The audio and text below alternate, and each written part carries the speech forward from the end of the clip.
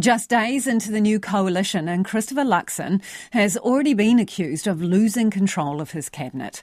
Labour is challenging the new Prime Minister to lay down the law and rein in his outspoken deputy, Winston Peters, as New Zealand First continues to cause a sideshow. Here's our Deputy Political Editor, Craig McCulloch. Taking his place behind the Prime Ministerial podium. Welcome to what is our very first post-cabinet press conference in the beginning of the 54th Parliament. Christopher Luxon, fresh from chairing his second cabinet meeting this week.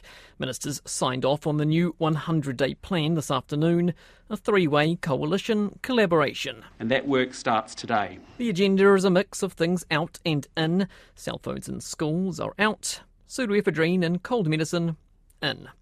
The clean card discount will be scrapped, so too Three Waters, and Labour's RMA changes. It is ambitious, and that's because we are frankly ambitious for New Zealand. It's a hefty workload for a cabinet which has so far been dogged by distractions, driven partly by the new deputy, Winston Peters. Since the day the deal was signed, the New Zealand First leader has repeatedly upstaged the Prime Minister, derailing events by waging war on the media. You've lost. You lost.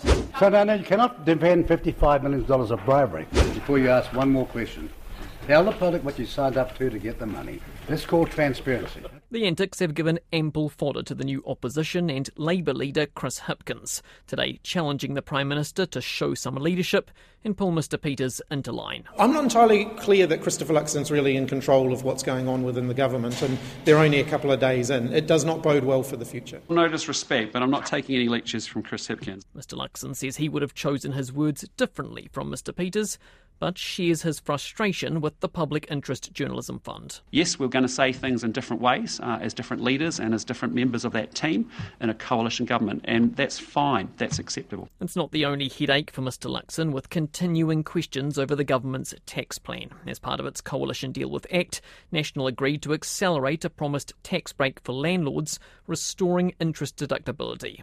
The Council of Trade Unions has done the numbers. Its economist Craig McCulloch, a former Labour staffer, estimates it will drive up the cost by almost $1 billion.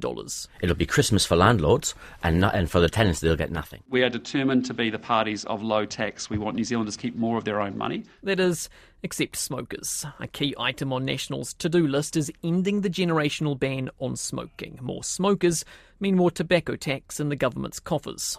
The move has sparked a fierce backlash by health experts this week and made headlines worldwide. We are a global embarrassment for rolling back these laws. The former Health Minister Aisha Verrall fired up, suggesting National has caved to big tobacco. Fellow Labour MP Rachel Boyack tweeted, "Looks like getting a tobacco lobbyist into Parliament finally paid off for the tobacco industry."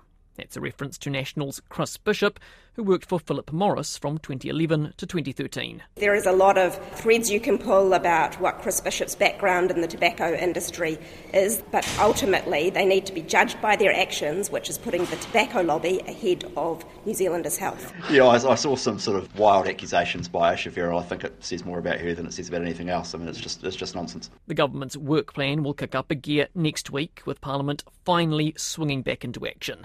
The 100-day countdown begins today.